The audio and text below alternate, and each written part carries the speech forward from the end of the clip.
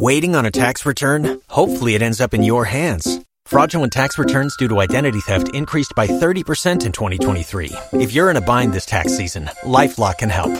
Our U.S.-based restoration specialists are experts dedicated to helping solve your identity theft issues. And all LifeLock plans are backed by the $1 Million Protection Package. So we'll reimburse you up to the limits of your plan if you lose money due to identity theft.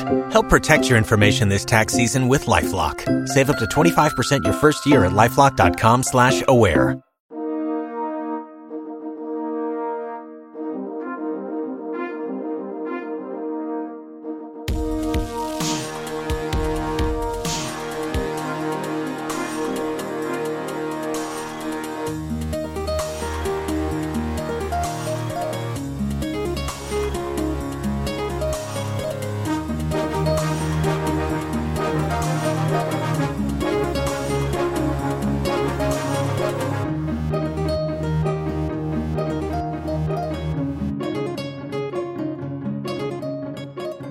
You're listening to another episode of Lords of Limited with your hosts Ben Werney and Ethan Sachs. Hello, everyone, and welcome to another episode of Lords of Limited. My name is Ben Werney, and joining me on the line is Ethan Sachs. Ethan, what's up with you? Not too much, man. I can't complain. Got a cup of coffee in my hand. I get to talk Magic with my buddy for the next hour or so. Life is good. How are you? I agree. Life is good. Swimming along. Do you have a Diet Mountain Dew in your hand? I do have a Diet Mountain Dew right here within arm's length. It's okay, everyone. He's not an imposter. We got the real deal Ben Werney on the line today. We do. Confirmed, in fact, myself. All right, so before we dive into the show this week, let's get the nasty stuff over with. Let's talk about the trophy leaderboard. Yeah, I'm not doing too badly here. So I've got in Anniversary 25, I've got 32 drafts, 10 trophies, 69 and 27 overall record for a 72% win rate. That's where I ended up in Anniversary 25. And the Modern Cube started off pretty brutally for me with a lot of round one, lost 2 1s and a 1-2 thrown in there. But I ended up on a hot streak yesterday on stream. So I've got 9 Modern Cube drafts under my belt, 2 total trophies, a 19 and 8 record overall for a 70% win rate. I feel no need to discuss my own win rate. I don't need to impress anyone here. I don't need to. No, I've had a bit of a rough go in the Modern Cube. So I guess I ended up in Anniversary 25 with 53 drafts and 15 trophies, 104 to 52 win-loss for a 67% win rate. And the Modern Cube has been rough for me. I have 13 drafts and 2 trophies. But my win-loss is 21 to 18 for a 54% win rate. So I'm just a scrub of Limited this week. Ouch. It'll turn around. No Lord status for me. Yeah, it'll turn around. I'm excited to talk about the topic today and then to dive into our experiences with the Modern Cube in general towards the end of the episode. We have a lot of exciting stuff to get to today. Most exciting of all is our first Lords of Limited preview cards for Dominaria, which we will get to at the end of the episode. So please stay tuned with us until the end. You're not going to want to miss these sweet cards.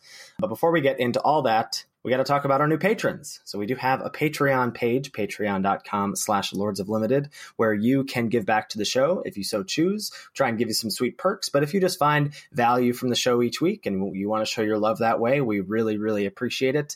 You get access to the Lords of Limited Discord chat. I say this every week, but really and truly, this is the place to be if you want to discuss Limited like a degenerate. If you want to post draft lists, if you want to post what's the plays, if you want to post your actual drafts and get feedback on that, you want to ask me and Ben questions, you want to be in a community of like-minded Limited junkies, that's where you want to be, and you get access to that for the base level donation. Also get you access to our show notes, get you access to a little pre-show recording, get some behind the scenes of Ben and I prepping for the show. All that we give back to you, and you also get shouted out on the show, so we want to welcome this week Ronald and Jacob. Thank you so much for your support. We really, really, really, really appreciate it. Yep. Thank you so much, patrons. Really looking forward to diving into Dominaria with you all and seeing if we can crack the format in the first couple weeks. Yeah, and seeing if we can maybe get that sweet day 2 at GP Columbus. I don't know if we've talked about this on the show yet. I don't think we have. We're going to take it down. Yeah, we've talked about this a lot on stream. So for those of you who are longtime listeners will know, but maybe newer listeners don't, Ben and I actually have never met. We met through the good graces of Twitch and our mutual love and degeneracy brought us together of Limited. Addiction is the word you're looking for. Thank you very much. But so we're finally gonna get to not only meet, but we're gonna get to battle together with another streamer and fellow Pittsburgher friend of mine, Stunlock FTW on Twitch. So we're gonna be at GP Columbus, which is gonna be a team limited, team sealed event. So if you're there, please come say hi to us. You'll be able to spot us easily with our sweet Lords of Limited t-shirts that we'll be rocking. But I'm really excited about that. I'm quite pumped to get to do another Team GP. Yeah, it's going to be sweet. Looking forward to meeting you. Looking forward to grinding the new format. It's going to be awesome. Yeah.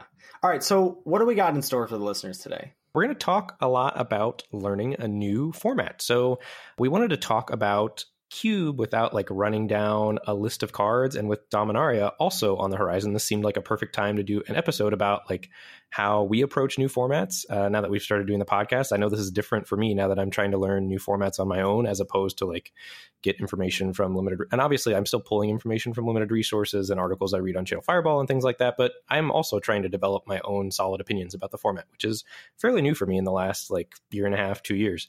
Yeah. So we're going to take you through approaches to two different kind of approaches to formats. One for a regular format, whatever like the current competitive draft format is. Like right now would be Rivals of Ixalan, and upcoming for Dominaria. You could apply this to that. And also to less traditional sets, like if you're learning Cube for the first time, or if you're learning one of these master sets that comes out that's only around for 3 weeks, I think those require two different approaches. So we're going to outline each of those for you in the show here today. Yeah, for sure. Well, let's get started. So let's talk about looking at a new competitive draft sealed format for the first time. Yeah, the first thing I think you want to do when you sit down is make sure you know what the new mechanics are and how you think they're going to affect Limited, if they're going to be a major player, a minor player.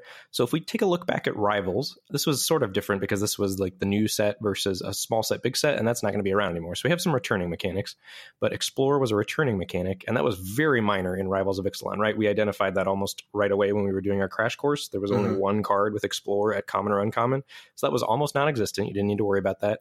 Treasure was a major player, and Ascend, the new mechanic, the jury was a little out on that, but ended up being a huge player in the format, right? I think some of those blue-based Ascend control decks ended up being some of the best decks in the format.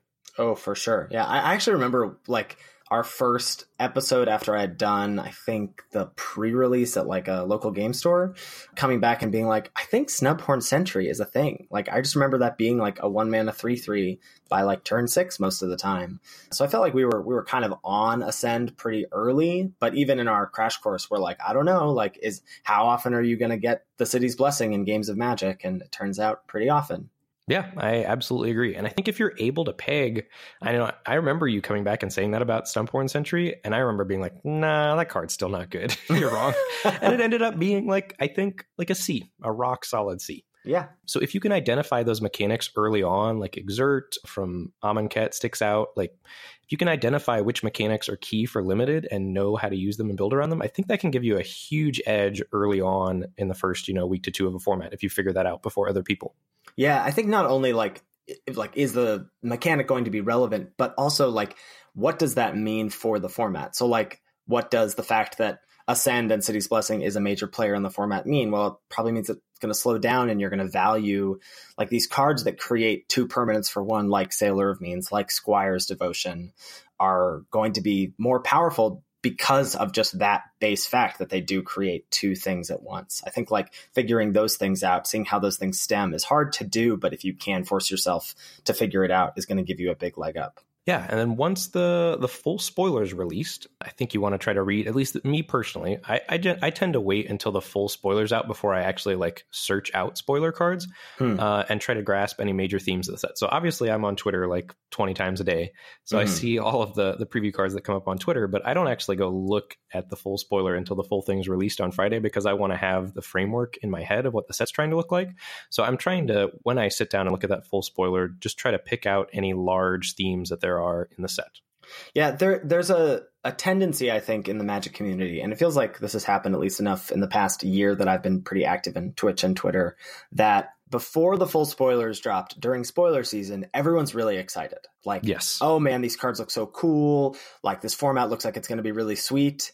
And that's because most of the cards that get spoiled are mythics, rares, and uncommons. And so I get a lot of questions of people like, oh, what do you think of the new set so far? What do you think it looks like? And it's like, well, I have no idea because we haven't seen any commons yet. Like, I don't know what most of the limited format is going to look like because we haven't had any commons released. So I would warn you, listener, if you have a tendency to get really hyped about the set before the full spoiler drops, is to just like notice the rarity of the cards you're looking at and realize that if it's rare or uncommon, you're not going to see these cards too often. And so that doesn't necessarily mean it's going to shape the format the way you think it will.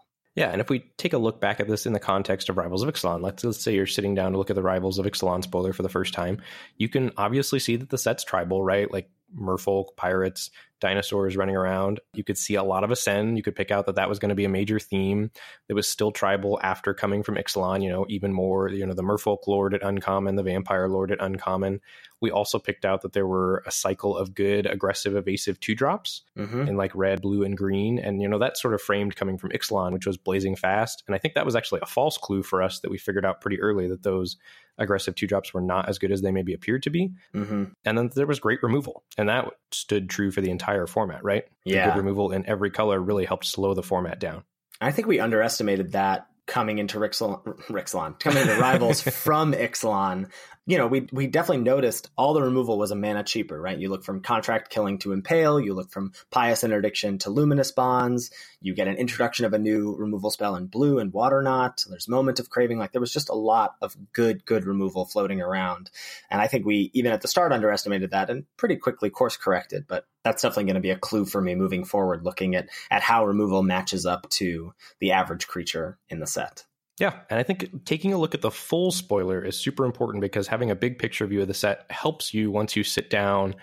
Like if you can kind of get some major themes of the set in your brain from looking through the whole spoiler, it helps you evaluate individual cards a lot more accurately, I think, as well. Yeah, so, obviously we don't expect you as a listener to grade every card on your own. But I will say that forcing myself to do that for the podcast has made me better at card evaluations and made me feel like when I sit down for my first draft that I have already sort of played with these cards because I've formed an opinion about each and every one of them.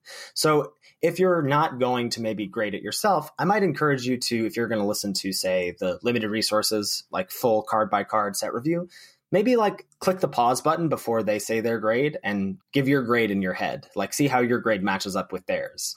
I think just like forcing yourself to make an evaluation of something before getting the influence of someone else whose opinion you respect is just going to improve your evaluation skills for future sets, right? Absolutely, yeah. I can say I always did what you were talking about when I listened to the limited resources set review. I would try to guess what I thought the card was. I didn't actually pause, but while they would read the card, I would think, oh, that's a C+ or that's a B-. And I'd usually be within half a grade of Marshall and LSV. It's very different. I think if you're really a serious spike, it's very different sitting down with no one with a spreadsheet filling in grades for every card. And I think it's super helpful. So if you want to do that, if you're that type of person, I am certain sitting down to do that will make you better at the start of the format. But it's also a two-edged sword, right? Because if you're wrong and you're picking cards too highly, then that's like doing the opposite for your win rate. So you also have to be very flexible, right? Yeah, right. So if your grades end up being way off from podcasts or articles that you read, try and identify why. Like, did they make a mistake and you're right? Or is the reverse true, right? And do you need to learn from your mistakes? Were you too high on enchantment auras that buff the creatures and there's just like really good removal in the set? So that would be a case for Rivals of Ixalan. Or vice versa, is the removal clunky? And so you were valuing removal because you think removal is good, but really you wanted to get auras and equipment higher in your pick orders, that sort of thing. And if you think that you have differences with us, for sure, like we're always up for those kinds of discussions on Twitter, on Twitch, in our email, like all that stuff. We're very accessible and very open to hearing feedback from our community because I think we respect a lot of your guys' opinions. Yeah, and Discord as well. Patrons, hit us up there and on stream too. Just if you just want to fire off a question, like, why do you think this card's good? Like, oh, what was that terrible blue card that I was way too high on? Imaginary Threats. Imaginary Threats. Yeah, and then when we're wrong, they tend to follow us around. Oh, for sure. Format. Yeah. I had Striped Riverwinder as like the best blue common in Hour of Devastation. Oh God, that was great. I remember that. All right, so after you grade every card individually, if you are that kind of a sicko, I think the next step to do, and we do this on the show, is to try and identify the top commons and uncommons in each color. Why is this important? This is really hard. When we've started doing the podcast, and it's frequently the hardest, I think, to pick the card that goes in slot number 3. And it really forces you, besides just giving a grade, let's say you give a couple cards a B- and a C+, or maybe you give 3 cards in a color a B- a common, or 3 cards a C+ in a color a common. Like, knowing the order of those 3 cards is super important to getting an edge in draft, right? There is a tier of those cards, I think, that ends up settling out by the end of the format. So getting that ahead of time can give you a huge edge. Yeah, for sure. I also think figuring out that pick order, but also figuring out like redundancy in that pick order, because oftentimes like the first third best common is what you want, but do you want like the second copy of that card before you want the first of another card? I mean, we talked about like impales and moment of cravings a lot. Like, I want the first impale over the first moment of craving, but then I probably want the first moment of craving over the second impale maybe, or like I want the first one over the third one, that sort of thing. I think also understanding that it's not always like white and black, like this is, or cut and dry, like this is the one I want over this other card every single time. That's not often how draft works. So also understanding like this is better than this card, except if other factors are in play, that sort of thing. Yeah, I think one other takeaway for me from these top commons and uncommons, especially from Ixalan, is that it's super important to remain flexible with your common rankings at the beginning of the format, especially if you're losing. Like, right, we were struggling at the beginning of Ixalan, and we just kept picking those clunky, expensive removal spells. I know I did. Like, for a while, I picked Stormfleet Pyromancer as my top red common for a while, and Unfriendly Fire as my second best red common for a while. And I was losing because of it, like to people that had identified that, Fathom Fleet Firebrand, the 1 in a red 2/2, was just way better than those cards. So you've got to make sure that you're being flexible and open-minded with regard to these top uncommon rankings, especially at the start of the format. Yeah, that comment about like, especially if you're losing early in a format, that's really when you need to reevaluate what cards you're taking. Like, look back at your draft logs, look back at the games, like the matches, like what are you losing to? What are your opponents doing that you're not able to combat or that you're not doing yourself? I remember, in Ixalan when like there was just that turning point. There was this one draft when Ryan was in chat, Ryan Sachs, and I just like let him guide the draft basically. I would be like, this is what I'm going to take. And he'd say, no, take this, take one with the win, take dive down, whatever. And it like hurt my soul to do it. I was like, this can't be right, but I'm not doing well and you are confident. So I'm just going to like follow along. And it took like 2 drafts of that before I was like, okay, I see what I'm not doing that is leading me to lose, or that I'm not doing this. And if I were, it would lead me to win. Absolutely. And I think another thing that's helpful about having picked out these top commons and uncommons in your mind ahead of time, when your first few drafts of a format, especially if you haven't spent a lot of time with the spoiler, it can be overwhelming looking at a whole pack of cards and trying to read them all in 60 seconds or whatever the timer is on Magic Online. So if you've already identified your top commons and uncommons, you can definitely already have those cards picked out as signals. Well, like if I see this top red common, 4th or 5th pick, maybe that means red is open. Maybe I'm going to try to move into that in my first draft here. So it can just help guide your first few drafts as well. Just give it a little more structure. So I also think at the start of a format, I'm just getting so jonesed for a new set coming out in a few weeks. But I think at the start of a new format, it's also important for you not only to be strong with your own opinions, but to be hungry for other people's opinions on the format and compare them to your own. So there's our podcast, obviously. So you're here, you're in a good spot for that. Limited resources. LSV does a limited set review and grades all the cards on CFB. And he also then gives like his top few commons in each color for limited.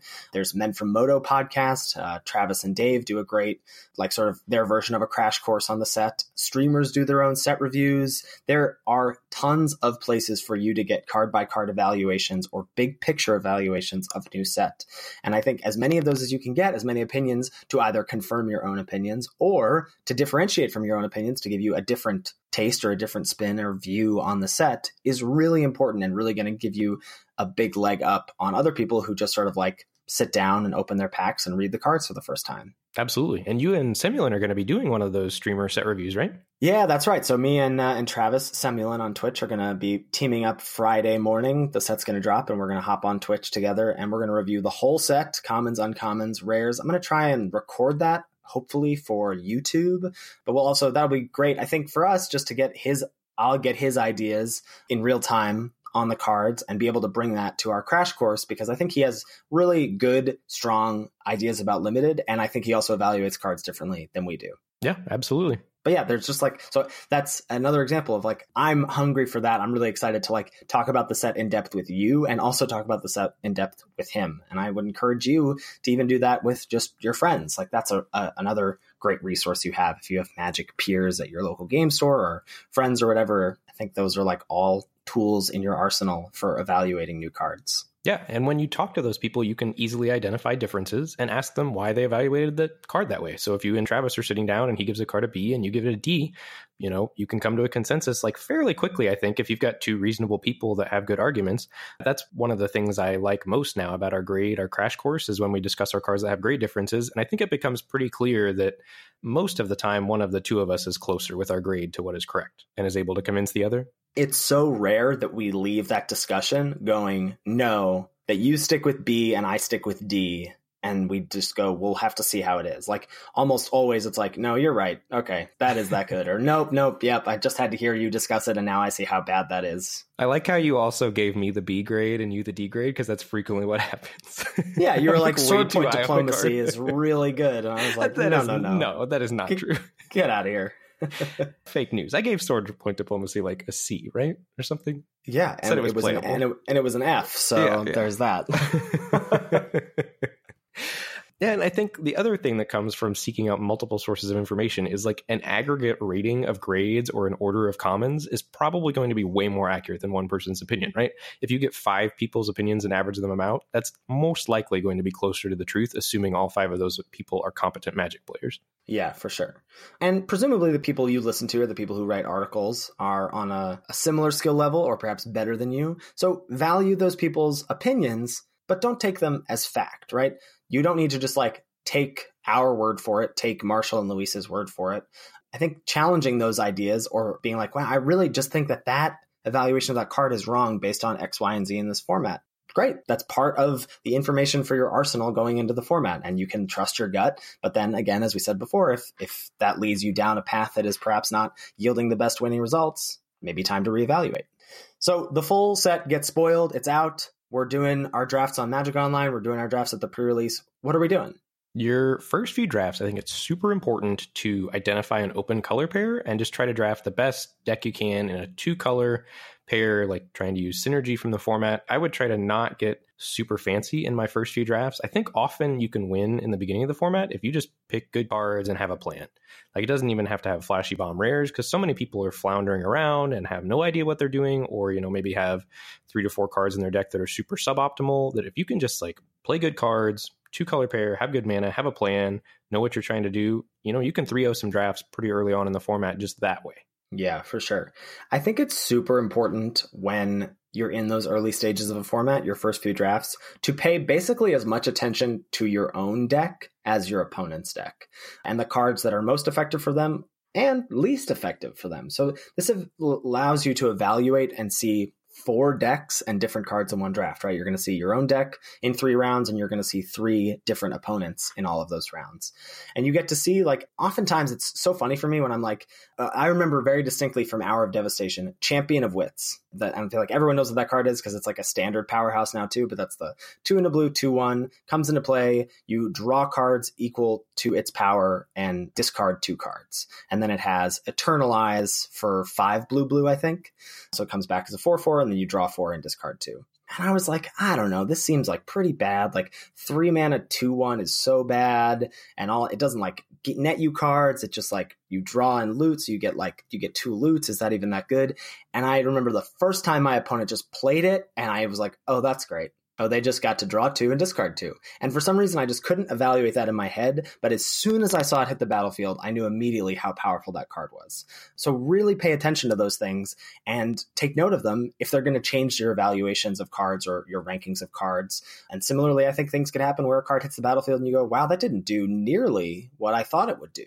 That did way less than I expected that card to do. I need to check that again in my rankings. Yeah, and I think that's bringing up those rankings and pick orders is also super important, right? Because I remember in Triple Ixalan, I was doing that, but I wasn't changing how it evaluated where I was picking the cards. Like I remember losing to Pirate's Cutlass like the first 2 weeks of Triple Ixalan lots and thinking, yeah, I lost to Pirate's Cutlass. Yeah, I lost to Pirate's Cutlass again. Did I start picking Pirate's Cutlass higher? Nope, not till Sasha and Ryan told me to. So like, just if you can identify cards that are beating you, try to pick them a little higher and see if it works out for you. Yeah, because I feel like you get stuck in this idea of like, yeah, that's a good card, but I don't need to take it that early. Like I shouldn't have to take it first, second, third pick. Pirate's Cutlass should be coming later to me. Yeah, but if you're losing to it, you probably need to be taking it higher. Yep. So after your first 2 drafts, you're in the format for a week or two, 15 to 20 drafts into a format. What's going on there? You're trying to develop a picture of what some of the better decks are in the format and why those are the better decks. So some examples from Rivals of Ixalan, I think these were some of the top decks in the format.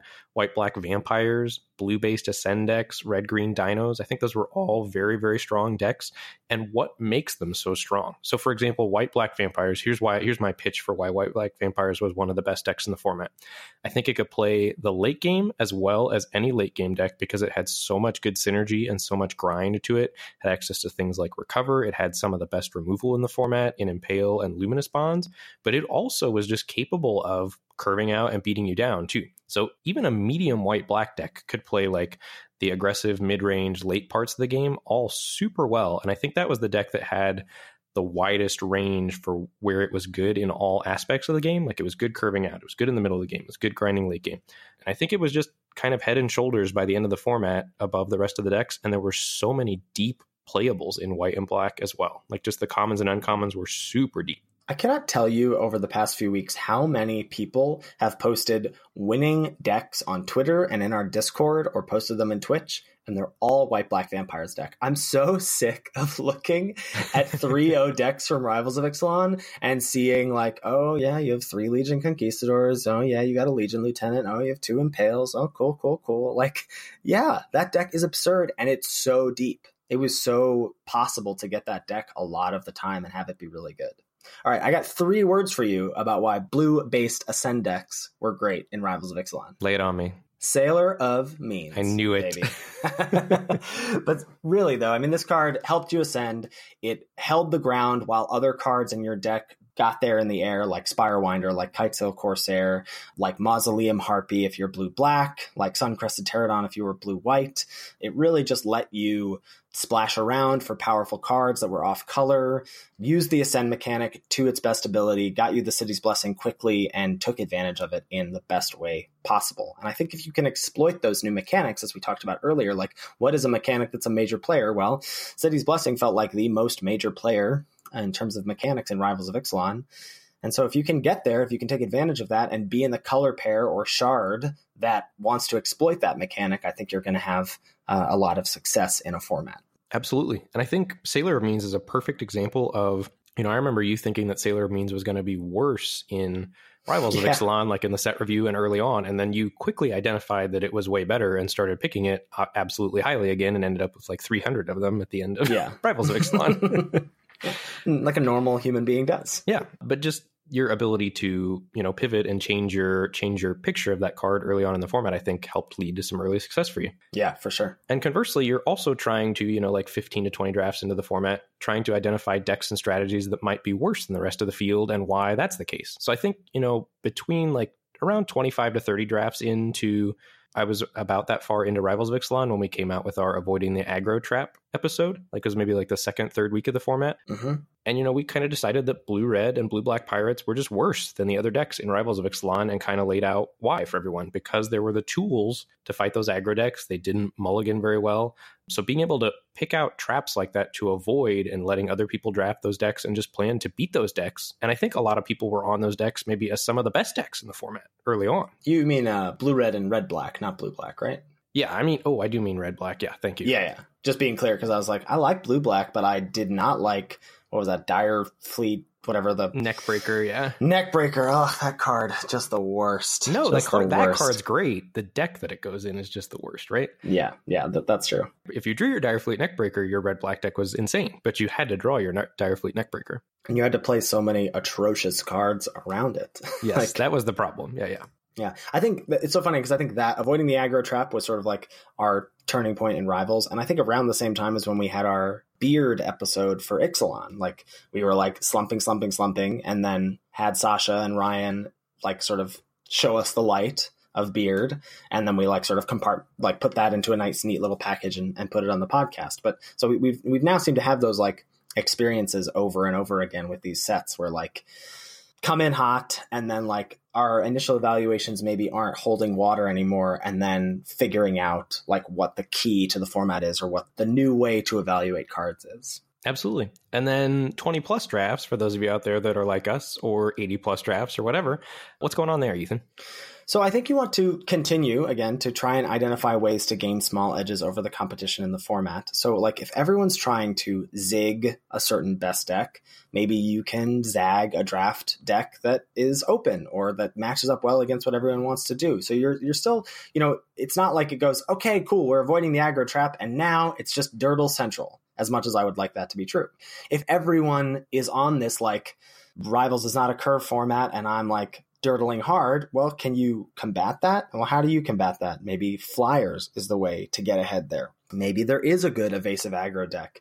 I remember feeling like when people got the good curve out Merfolk decks, that was like my least favorite thing. When people went like Island Mistcloaked Herald, I kind of groaned a little bit because I was like, I don't know if I can beat this deck. If this Island Mistcloaked Herald is telling me what I think it is about this deck, I'm going to have a hard time beating this if I'm on like a, Blue X Sailor Ascend deck, because those decks often just came out swinging and had a lot of cheap threats that my removal didn't match up well against. I remember really specifically in Hour of Devastation. So we identified pretty early on that these like multicolor green good stuff decks were one of, if not the best decks in the format, based around the fixing that you got from Oasis Ritualist, and then in the last pack, Gift of Paradise. And there was also just a lot of fixing abound in that format with Evolving Wilds and Traveler's Amulets. And the format's so good. Format was so good. I've gone back and drafted it on stream a few times in the past few weeks. It just still holds up. I do think that's my favorite limited format of all time. But anyway, then that sort of like became common knowledge. We did an episode about that. Limited Resources did an episode about that. It felt like everyone was just sort of on this like multicolored good stuff deck, and Oasis Ritualist was one of the best commons, and you just couldn't get a green deck to save your life for about 2 to 3 weeks. To the extent that I would just avoid, even if like Ambuscade was the best card in the pack, if Oasis Ritualist was the best card in the pack, I would avoid it and take something else because I didn't feel like fighting against 3 or 4 other people at the table for a green deck. I would just be like, all right, you guys can fight over this. Your decks are all going to not be good, and I'll figure out what's open. If blue-black cycling is open, if green-white exert is open, something like that. But I think you need to be really flexible and fluid about that. If something is really taking hold of the meta in a way at your local game store, in the intermediate leagues, in the competitive leagues, whatever you're playing in, if something is really taking hold of the meta in that way, then you need to find a way to avoid that or to subvert that or counter that in a way that is effective and going to be a winning strategy for you. Absolutely. So that kind of wraps up our, step-by-step guide to approaching a new, normal quote-unquote draft format, whatever is going to be the competitive draft format for the next few months. And Cube is out right now, Modern Cube. Yes. This is like the first week of Modern Cube has been out. Mm-hmm. So we're going to try to do a pitch here, if Modern Cube or Cube in general is daunting for you, how to sit down and learn a new format like Cube. Yeah, and even if Cube is not daunting for you, I think you can just remember to apply these principles to a cube when it comes out. Every time a cube comes out on Magic Online, they do card changes. They'll swap out 5, 10, 15, 20, depends on how many. They made a pretty big shift here with the introduction of Modern Cube this time around. But then you can try and make predictions about what those changes mean for the format. So, don't just hop into the queues, maybe take a moment to look at the cards being swapped in and out and see how that's going to change, and can you get a leg up on the cube this time around based on those card changes.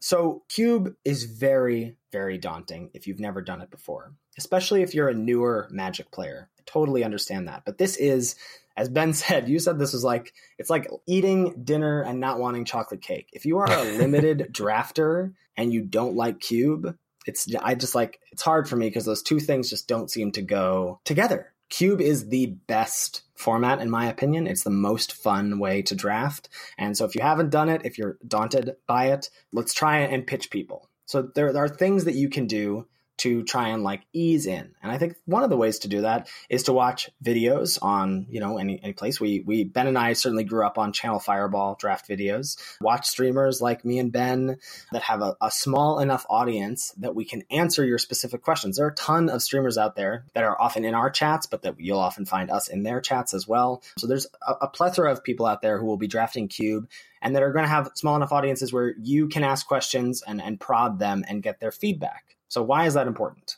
It's super important because Cube's way harder to learn because you're going to presumably be competing against people that have already learned the format. Like when you step into Cube, you might be playing against Ethan or I, and we've been cubing for like 5 to 10 years. Mm-hmm. And it might be your first draft, which is not like particularly fair to you, but that's kind of the barrier to entry to the format, right? Yeah. So you just have to overcome that hurdle. And once you do, then you're going to be in the cool kids club or the good old boys club, as they say, with everybody else. And it sort of feels like Cube is that way. And maybe like that's why people are a little resistant. Like it does feel a little bit like a good old boys club, but once you become a part of that club, it's so fun. Yeah. It really is worth it. Don't get scared off by the fact that, even though it's your first draft and you might be playing against someone whose 50th draft it is, you can still win. The cards are powerful. You play powerful cards and they're better than your opponents. You're going to beat them. Yeah, absolutely. And I think a big thing to remember is that, so there are currently, there's like 3 different cubes on Magic Online that they offer in rotation, this Modern Cube, Legacy Cube, and Vintage Cube.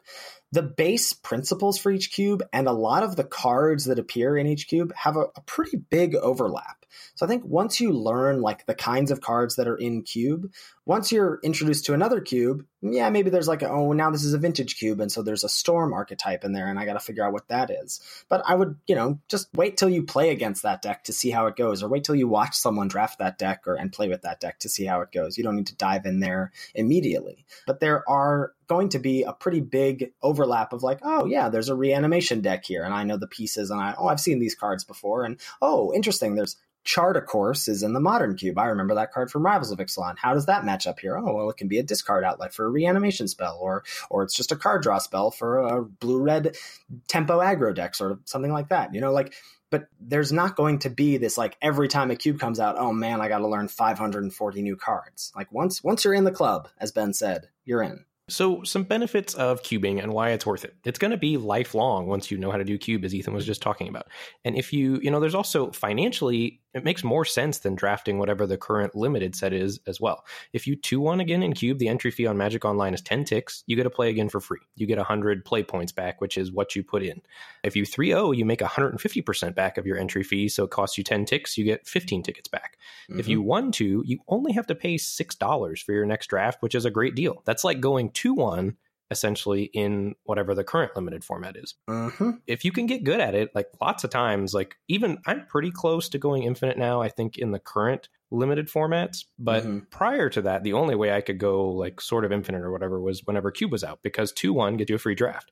So I would find myself spending lots less money on Magic Online, in my early 20s when Cube was out versus whatever the current limited format was out, because I was only doing maybe like 10, 15, 20 drafts of the current limited format in those days. Yeah. Cube always feels like a nice like relaxer for your wallet, because I'm like, all right, I can coast for the next 3 weeks on Magic Online. Absolutely. I think there's a lot of nostalgia value there too, at least for me. Like as somebody that grew up with the game, you get to play with Magic's most iconic cards as well. Yeah, for sure. I think if you're a fan of Constructed, which is a word I don't like to say very often. The C word. The C word. But playing Cube is often like playing a sort of like, I don't know, singleton version of some of Constructed's best decks. Like you get the opportunity to really draft a deck with a plan. You get to draft an archetype. You get to draft something that maybe existed in some sort of golden age of Standard in the past, or a deck that exists in a modern format or a legacy format, that sort of thing. I also think that Cube, and to a similar extent, the master sets that we've now grown accustomed to receiving every year, they make you a better drafter, full stop. So in Cube, you get to learn about drafting a deck with a plan. And we did a couple episodes about that previously for Rivals of Ixalan. But drafting a deck with a plan and a deck with synergies rather than a pile of good cards is very apparent in Cube. It's way easier to see like, yes, I'm drafting a green ramp deck. that's what I'm doing. So I need some mana dorks and I need some top end. And so you, as you're drafting, you figure out, what do I need? Do I need another 7-drop or do I need another 1 mana dork? And as you're figuring that out, those are questions you should be asking yourself when you're drafting any format. But you get used to asking those questions way quicker in Cube. You learn to value lands as powerful draft picks. Lands are pretty high picks in Cube sets, and you'll see us drafting them pretty highly, and you'll see us also valuing lands highly in formats where they're viable. So Evolving Wilds was a pretty high pick for us in Rivals of Ixalan, and I don't know if I would have known that had I not had such a high experience with Cube. You get comfortable splashing for a 3rd color or building complicated mana bases for 4-color and 5-color decks. That ties back into the land picks as well. Figuring all that out happens way quicker in Cube. There are important skills that carry over to regular limited formats. So if you are a drafter, if you want to get better at drafting, I think Cube is the way to do that. And I think watching, other people draft Cube before you draft yourself just allows you to sort of absorb some of the cards in Cube, lets you learn, lets you see some of the cards in action before drafting on your own. And there are a lot of standard decks in Cube, that are go-to decks. And they're slightly different every time, but, there are mono red decks, there are mono green decks or whatever. Mm-hmm. And I know this watching thing works out because my older brother, Adam, Masters 25 was out. He did not do a single Masters 25 draft. He just watched me on stream some. He listened to the podcast, like our few episodes on Masters 25. And then towards the end of the format, he called me up one Saturday and was like, hey, let's sit down and do a draft. And we drafted over Skype. And he could navigate the draft well, like he had been playing the format, but he hadn't at all. It was his first draft, but he already knew, okay, this is good. Okay, this goes in that Blink deck. If you'll just watch our streams and listen to the podcast and go check out our Modern Cube crash course from way back when, it's one of our earlier episodes, you're going to pick up a lot of stuff and be way more comfortable in your first Cube draft. So I would definitely advocate for watching before hopping into Cube. Yeah. And that thing holds true about the archetypes are going to show up in multiple cubes every time.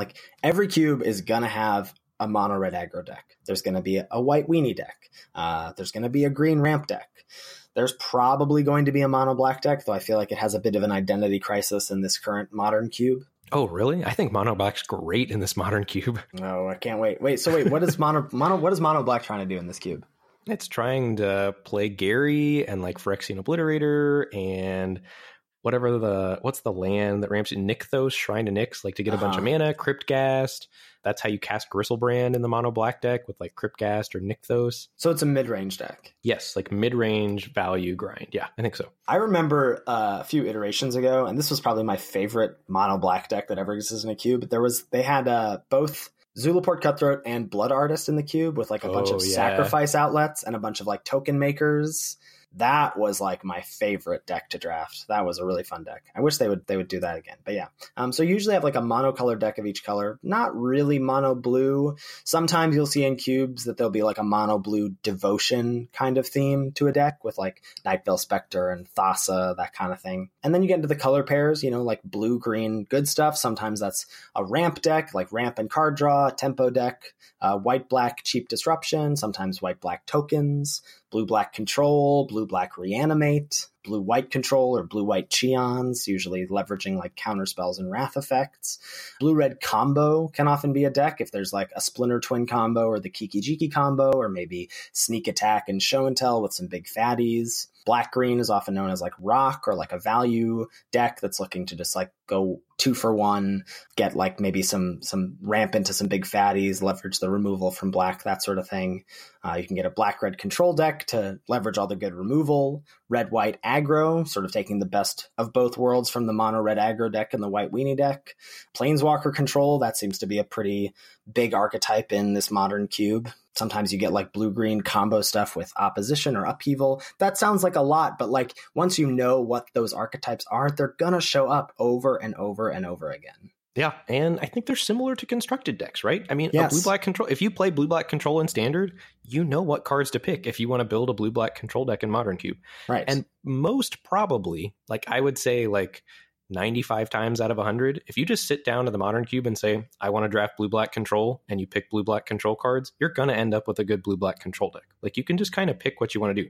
Every once in a while, you'll get cut out of it, but I think those times are few and far between. So there are some non-intuitive things that you have to pick up in Cube. We keep talking about like, well, it's like the same, it's like this. There are some non-intuitive things compared to normal draft, and one of those is lands are better than you think, and they're higher picks than you think. The reason is that drafting lands allows you to play more of the cards you drafted in your deck, and having good mana can be the difference between a 3-0 and a 2-1. This was like the biggest level up I feel like I ever learned about Cube and drafting in general. Like when someone was like, well, if you draft lands and you get to play 30 of your 45 cards in your deck, you're getting to play more powerful things than your opponent who drafted 20, who's only playing 23 of their 45 cards drafted and then just playing 17 basic lands. Lands are a high pick. Lands were high picks in the master sets. When there were cycling lands in Hour of Devastation, those were super high picks. I think like all of those cycling lands were probably like number 2 or number 3 sometimes in the common rankings for those colors. Like they were just such great options for your decks because you just got to play more of your draft picks. And you're going to get color screwed a lot less often as well. Like frequently Cube has like double colored 3-drops, double colored 4-drops, and casting those cards on curve versus a turn or two late is definitely the difference between winning and losing a game. So as opposed to having like 9 and 8 colored sources of your 2 base colors, if you can have 12 and 11 thanks to a duel and, like a couple fetches, your deck is just like a whole half a tier or a whole tier better than it would be without those lands. Yeah, some decks like white-black comes to mind a lot. Like when you want to go like Liliana on turn 3 into like Gideon, Ally of Zendikar on turn 4, Godless Shrine or Scrubland is often going to be like the best card in your deck because it's going to be one of the only tools that will allow you to do that kind of curving. And there are plenty of playables. That's the other thing, right? Yeah. So like you end up with a deck, like you said, where you're playing 30 of your 23 cards as opposed to 23 with a sideboard of like 15 white and black cards. Right. That are good, but not as good as the cards in your deck. Another thing that frequently comes up is that large, flashy monsters are not at a premium. So like almost any 5 through 7 drop creature in Cube can be used to close out the game. There are some that stand above the others, like for example, the Titans in this modern Cube, I will pick quite highly. But other than that, and the 5 drops especially get like super interchangeable. It just doesn't matter whether you have a Baneslayer Angel or, I don't even know the names of the other angels. Whatever angel you've got in your 5-drop slot will be fine. Yeah, it's like you really want to be considering your curve when you're drafting Cube because I say this a lot on stream, but finishers are a dime a dozen. Again, some of them are a significant cut above the rest, like the Titans, but more often than not, like you just want to take that Mana Rock. You want to take that cheaper removal spell. You want to take Bitter Blossom, like something that is going to land earlier because you're going to get those late picks. Like the 4-drop slot is where I think like from 4 on is where it gets like, it can get really clogged if you go, ooh, that Planeswalker, ooh, that powerful card, ooh, that Wrath of God, like, and then all of a sudden you have nothing to do before turn 4. Yep. Card draw and card selection spells are more powerful in Cube than they are in regular sets because the quality of the cards you're finding go way up. So Compulsive Research is, I think, a card that seems kind of innocuous, but is really like one of the most powerful cards that blue has to offer. That's 2 in a blue. For a sorcery, you draw 3 and then you discard 2 cards unless you discard a land. So it's really powerful card draw and card selection for pretty cheap. All the like 1 mana cantrips in blue go up because you're just getting to look at more powerful spells than you normally do in a regular limited set. I think another thing is if you just kind of learn what some of the best build-arounds in Cube are, that's another easy way to get into the format. Like if you can identify those build-arounds, get them early, and then try to draft that deck. Unfortunately, the modern Cube doesn't have tons of build-arounds or what I would consider normal Cube build-arounds. But some of the ones that are in modern Cube, Coalition Relic, it's like a 3-mana artifact that lets you tap to add a mana of any color to your mana pool, and you can also like charge it up to double ramp you on the next turn. That is a really powerful enabler for some multicolored control decks. There's Anthem effects in the modern Cube, like Dictate of Heliod. This is 3 white for a flash enchantment that gives your creatures +2/+2, which is just a huge boost that really goes well in a tokens archetype. Just the cards, knowing the cards that lead you into mono red, like Goblin Guide, the 1 mana 2/2 haste, Gary, the Grey Merchant of Asphodel, 3 black for the 2/4 that drains equal the number of Devotion to black, can lead you into mono black. Jace the Mind Sculptor can lead you into a blue control deck, 2 blue for the Planeswalker that's super busted, can bounce a creature, can brainstorm, just does it all. Jiraga Tree Speaker can lead you into green ramp. This is like single green for a 1/1 or a 1/2 or something that you can level up to tap to add 2 green to your mana pool. Kind of Soul Ring on a stick is how it's known. Kiki Jiki can lead you into a combo deck, the 2 red that combos with Deceiver Exarch and Pestermite. Deceiver Might, I like it. That's their Hollywood name. Yeah, those go infinite. It's an infinite combo that kills your opponent on the spot. Just knowing what cards lead you into certain archetypes is great. And you'll figure that out super quickly if you watch our streams. Yeah. Because we talk about it all the time. Like, okay, I see this Kiki Jiki, I'm going to try to draft this deck. Or, okay, I see this Grey Merchant of Asphodel, I'm going to try to draft mono black. And you'll pick up on that super quickly. Even if you don't know all the cards, you'll know, okay, this card leads me into this deck. And we're going to post a list of some cards that we think stand out for each color for you, and we'll put that in the show notes. So if sometimes you open up a pack of cube cards and they're all good, it can seem pretty daunting. So we'll give you a little outline here. And obviously this is not like a hard and fast rule sort of thing. This is certainly opinion based. Cube is where preferences come in. So we're not saying this is like, these are the top 10 best cards in white.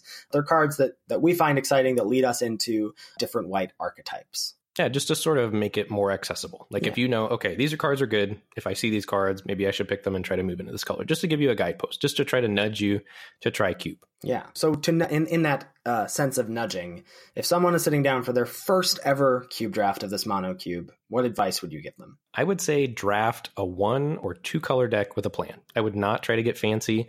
If you just literally want to pick all white cards and try to draft a good white deck, you're probably going to have a good deck. If you want to draft a blue-black control deck, don't your first draft try to sit down and do something sweet that you see Ethan or I doing on stream. And sometimes we're not going to be doing sweet things, but occasionally we are. Probably more often than not. Yeah. Probably you more often than me. Yeah, I have a sickness. Yeah. Another thing that comes up pretty often, I think, is prioritizing cheaper cards. So if you've got a tough choice, when in doubt, pick the card that's cheaper. And that's kind of a general rule of thumb for draft, right? But I think it becomes even more important in cube. Yeah, for sure. I think you want to plan to win, but you got to be okay with losing. Odds are you're going to be up against someone with substantially more cube drafts under their belt than you have. And that's okay. Take the opportunity to not only see how your cards are playing out, but see what they're doing. Are you playing your mono white weenie deck and things are going well, but they've got some sweet multicolor brew over there, or they're abusing a card that you didn't think was even playable. Like Crystal Shard is a card that seems to be going around. And I think that's one of the more powerful things you can do in Modern Cube. This is a 3-mana rock for an artifact that has 3 or blue tap, return target creature to its owner's hand unless its controller pays 1. And that's most often going to be used to rebuy your own ETB creatures or save them from removal, but it also can sometimes just mess with your opponent if they tap out. Sometimes it takes seeing those cards in play to realize how good they are, and I would take note of that as well. Absolutely. I bet you misplay against Crystal Shard the first time you face it down. It takes a little bit to get used to, like how much mana you need to leave available. But things like that, yeah. And I think just make sure you draft a deck would be my other piece of advice. Cube's full of cards that you can build a deck around. Just make sure you've got a deck that does something, a plan, an aggro deck, a control deck, a combo deck, whatever you're trying to do. Just make sure your first draft is a deck. You're a mono white deck, you're a black devotion deck, you're a black red removal deck, whatever it is, just make sure you've got a plan, because your opponents will have a plan for sure. And I would stick with that focused plan for your next, 10 or so drafts. But be aware of what your opponent's doing. And I think one of my favorite things that I got to do when I first started cubing was I would get beaten by a deck, and then I would just hop in the queue and draft that deck. I remember the first time I saw like blue-green ramp upheaval. I was like, well, that's sweet. And then I just hopped back in the queue and I was like, that's what I'm going to do. I'm going to draft a blue-green ramp deck. So take note of what your opponents are doing and then try and recreate that. Try and get that as part of your drafting arsenal. Yeah. And as you go deeper and deeper, 10 drafts, 20 drafts, 30 drafts, start to explore more complex decks that interest you. There's like hundreds of different archetypes in Cube, interactions to learn. Whatever seems fun to you, do it. If you're in a different Cube than this and there's Birthing Pod and you want to draft a Birthing Pod deck, go nuts. Yes, I do want to draft a Birthing Pod deck. I love that deck. Oh, man. I mean, Cube is great. I cannot say enough that I really, really would encourage everyone to try it. And I think one of the biggest selling points is the financial thing. I was just thinking about it more while you were talking. Like, if you O3 your first Cube draft, it's only $10 to do another one. That's cheaper than if you O3 or 1-2 whatever the current draft format set is in the 622 Swiss Chews on Magic Online, right? But even if you O3, you get 10 play points back. You get value for not winning a single match. Yeah, and then your next one's only $9. It just really is great. You should do it. Can't say enough. And Ben and I both don't really like this Modern Cube, but can we talk about that for a minute? We can talk about that for a minute. So we've been struggling, and you were trying to put this into words yesterday on your stream that I was watching about like why you felt like you were struggling and also like why that would mean I was struggling, because we have pretty similar things that we like to do in Cube. This modern Cube, especially now with the introduction of signets, so they've added like 5 more mana rocks to the Cube. I don't understand what it's trying to do. You said this, you were like, it feels like there are 50 cards in the Cube that are just miles above the rest of the cards. Yes, and drawing those cards leads to games playing out. Like when you draw those cards, you're much more likely to win the game. And I think the other thing I found in this modern Cube is that there just are no good 1 and 2 drops, or what I would consider good 1 and 2 drops. Yeah. But there's also just not ways to cheat on mana outside of green or the signets. So if you're not, like if you don't get signets or you don't get green mana elves, there just is no way for you to have a curve without playing bad cards in your 1 and 2 mana slots. Or what are bad cards for Cube, right? They're going to look like good cards, but they're really underpowered for Cube. Mm-hmm. So I started having success. I just kept losing to people that were playing cards that I would just never put in my Cube decks in a million years. Like somebody just playing a 2 mana 2/2 first strike lifelink in white. Like that card's horrible in Cube or in any normal Cube. But I think like there's several factors that I would say that lead to playing bad 2-drops is worth it in this Cube, and maybe even good. I think the Cube sort of revolves around planeswalkers, like sticking a planeswalker, and having a board presence before you land your planeswalker is great. And having a board presence when your opponent lands their planeswalker is also great for you.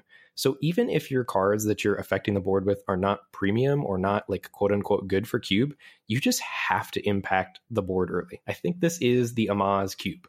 Like I think you want to play 2 mana 2/2s, 3 mana 3/3s, just cards, and they're going to have abilities because they're in Cube, right? Even if they're underpowered from what you would normally think, just curving out before you play your planeswalker or having a curve out so that you can pressure your opponent's planeswalkers is really, really, really important in this Cube. Those are my thoughts. Those are my takeaways from when I finally started doing better. I just finally sucked it up and just said, I have to play 2-drops. I have to play 3-drops that just are subpar, and that's okay. And I started winning more once I started doing that. Yeah, for sure. I drafted like this really, what I think is just so bad, a red-green aggro deck, because I had like sort of faced it a few times and it really kind of performed well. Like people going like Mana Dork into 3-drop into Planeswalker or into some hasty 4-drop like Bloodbraid Elf or Hellrider. And I was just like, wait, what is happening? Like usually green-red decks are the sign of someone who like doesn't know how to draft Cube, because that's not usually an archetype. So that was a successful deck for me. Yeah, I just think ramping is one of the best things you can do. Like the signets are very strong, because being able to go like signet on turn 2 into Planeswalker on turn 4. Turn 3. Or turn 3, thank you, yeah. You're now a turn ahead of your opponent who's trying to drop their 4 mana Planeswalker, for ramping into that with a Mana Dork or something. But there's only 5 signets, so if you don't get them, you've got to play other 2-drops. But there's Prismatic Lens and Mind Stone. I think there's a few other like 2 mana rocks, but yeah, you're right. There's not a ton. There's only the few signets. But at least as of yesterday, like Saturday before we recorded the podcast, people are not taking those cards highly.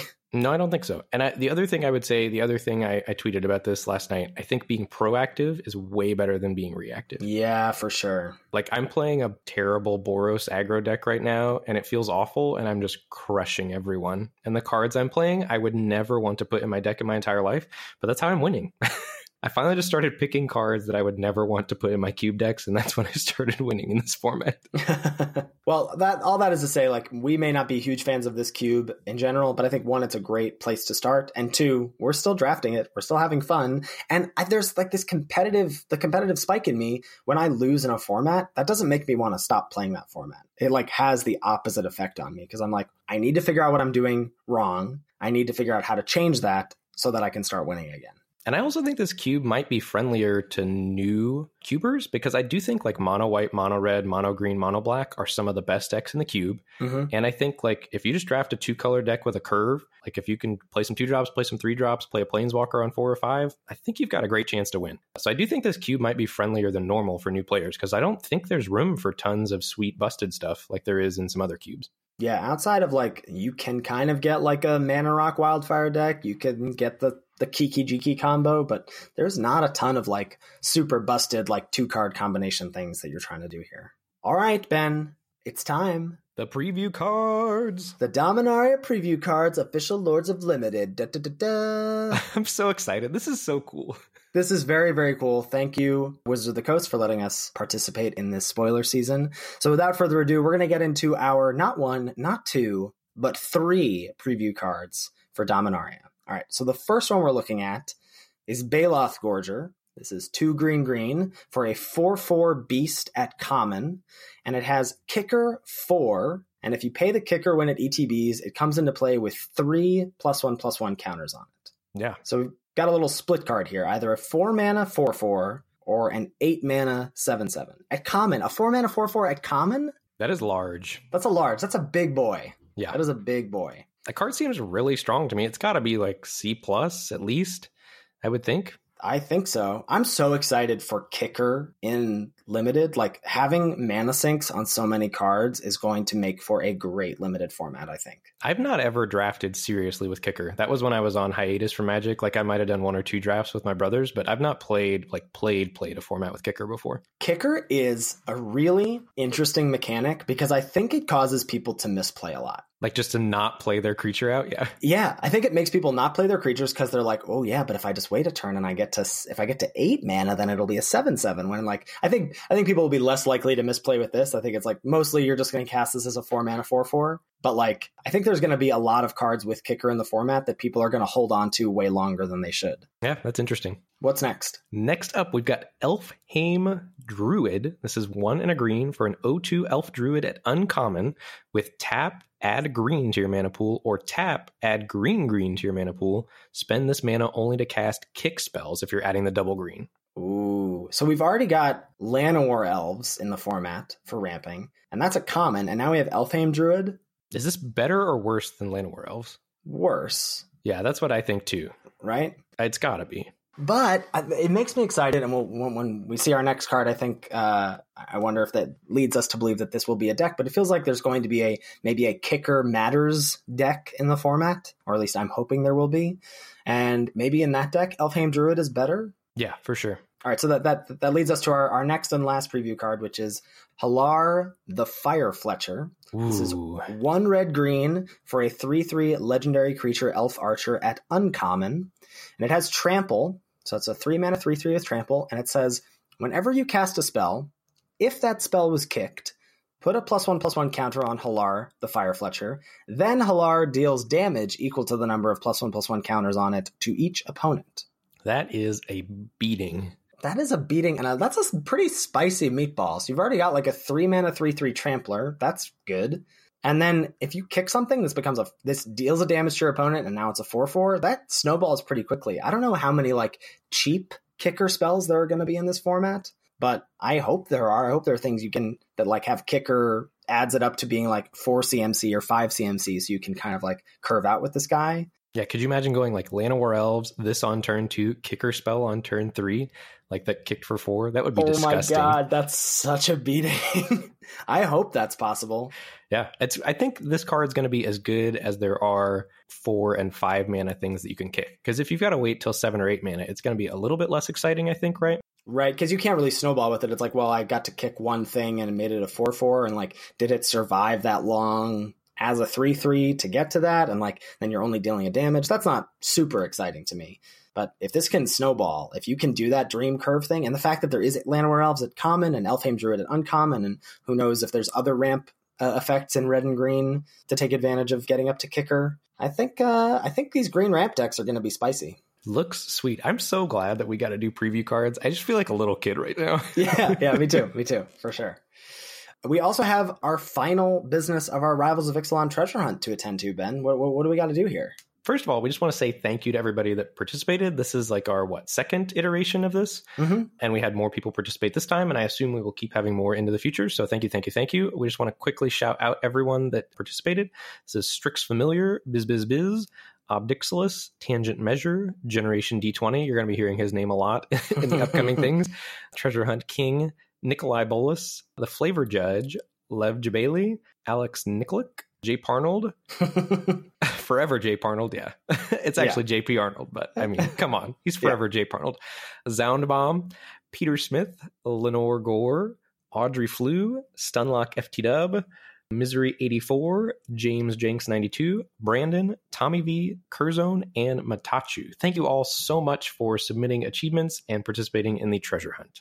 And the winners of the 4 draft sets. So if you completed 5 or more of the achievements, you got entered into a giveaway. So the 4 people that get giveaways for this iteration are our boy Generation D20, Tangent Measure, Matachu, and Peter Smith. Congratulations. You are the proud owners of a new Rivals of Ixalan draft set. So please get in touch with us somehow through our email, through Twitch or Twitter, and we can hook you up on Magic Online. Congratulations, and thank you for your hunting this treasure hunt time around. Absolutely. And we also had some bragging rights competitions on this treasure hunt for seeing who could go the biggest or the most on some of our achievements. So Strix Familiar had the biggest Awakened Amalgam at 1313. Generation D20, You Can't Touch This, attacked for 11 unblockable power. B. Scott on MTGO and Misery84 on Twitch went infinite with Polyraptors, had the infinite Polyraptor combo. So he had Polyraptor, Forerunner of the Dinosaurs, whatever that one's called, and the white combat trick. The Sheltering Light. Thank you. That gave the Forerunner Indestructible to go infinite on Magic Online, which was capped at like 200 some or something. The screenshots were ridiculous. Yeah. Generation D20 on What's Mana Burn added 734 mana with Sanctum of the Sun. Yes, that's right. He had 734 life when he tapped Sanctum of the Sun for mana. Generation D20 also, What Can You Do, had Huatli at 153 loyalty, which is also insane. Generation D20, again, You Won't Like Me When I'm Angry, had a 24-24 Siegehorn Ceratops. And again, Generation D20 with Dino Discount, discounted his dinosaurs by 6. Played that Gregory, the Brontodon, the 6GG Brontodon for just GG. Thank you all so much. It's super fun. I'm really excited to get to do this for Dominaria again. Like, I think this is a cool, like, little branding thing for our podcast, but it's also really fun to get to see people actually do the things that we come up with. Like, when we see screenshots on Twitter or Twitch or people sending them to our email, it's really fun to get to see these things come to life. All right, next week, it's going to be the Dominaria Crash Course. Yeah, Strap baby. your seatbelts in. Yeah, for sure.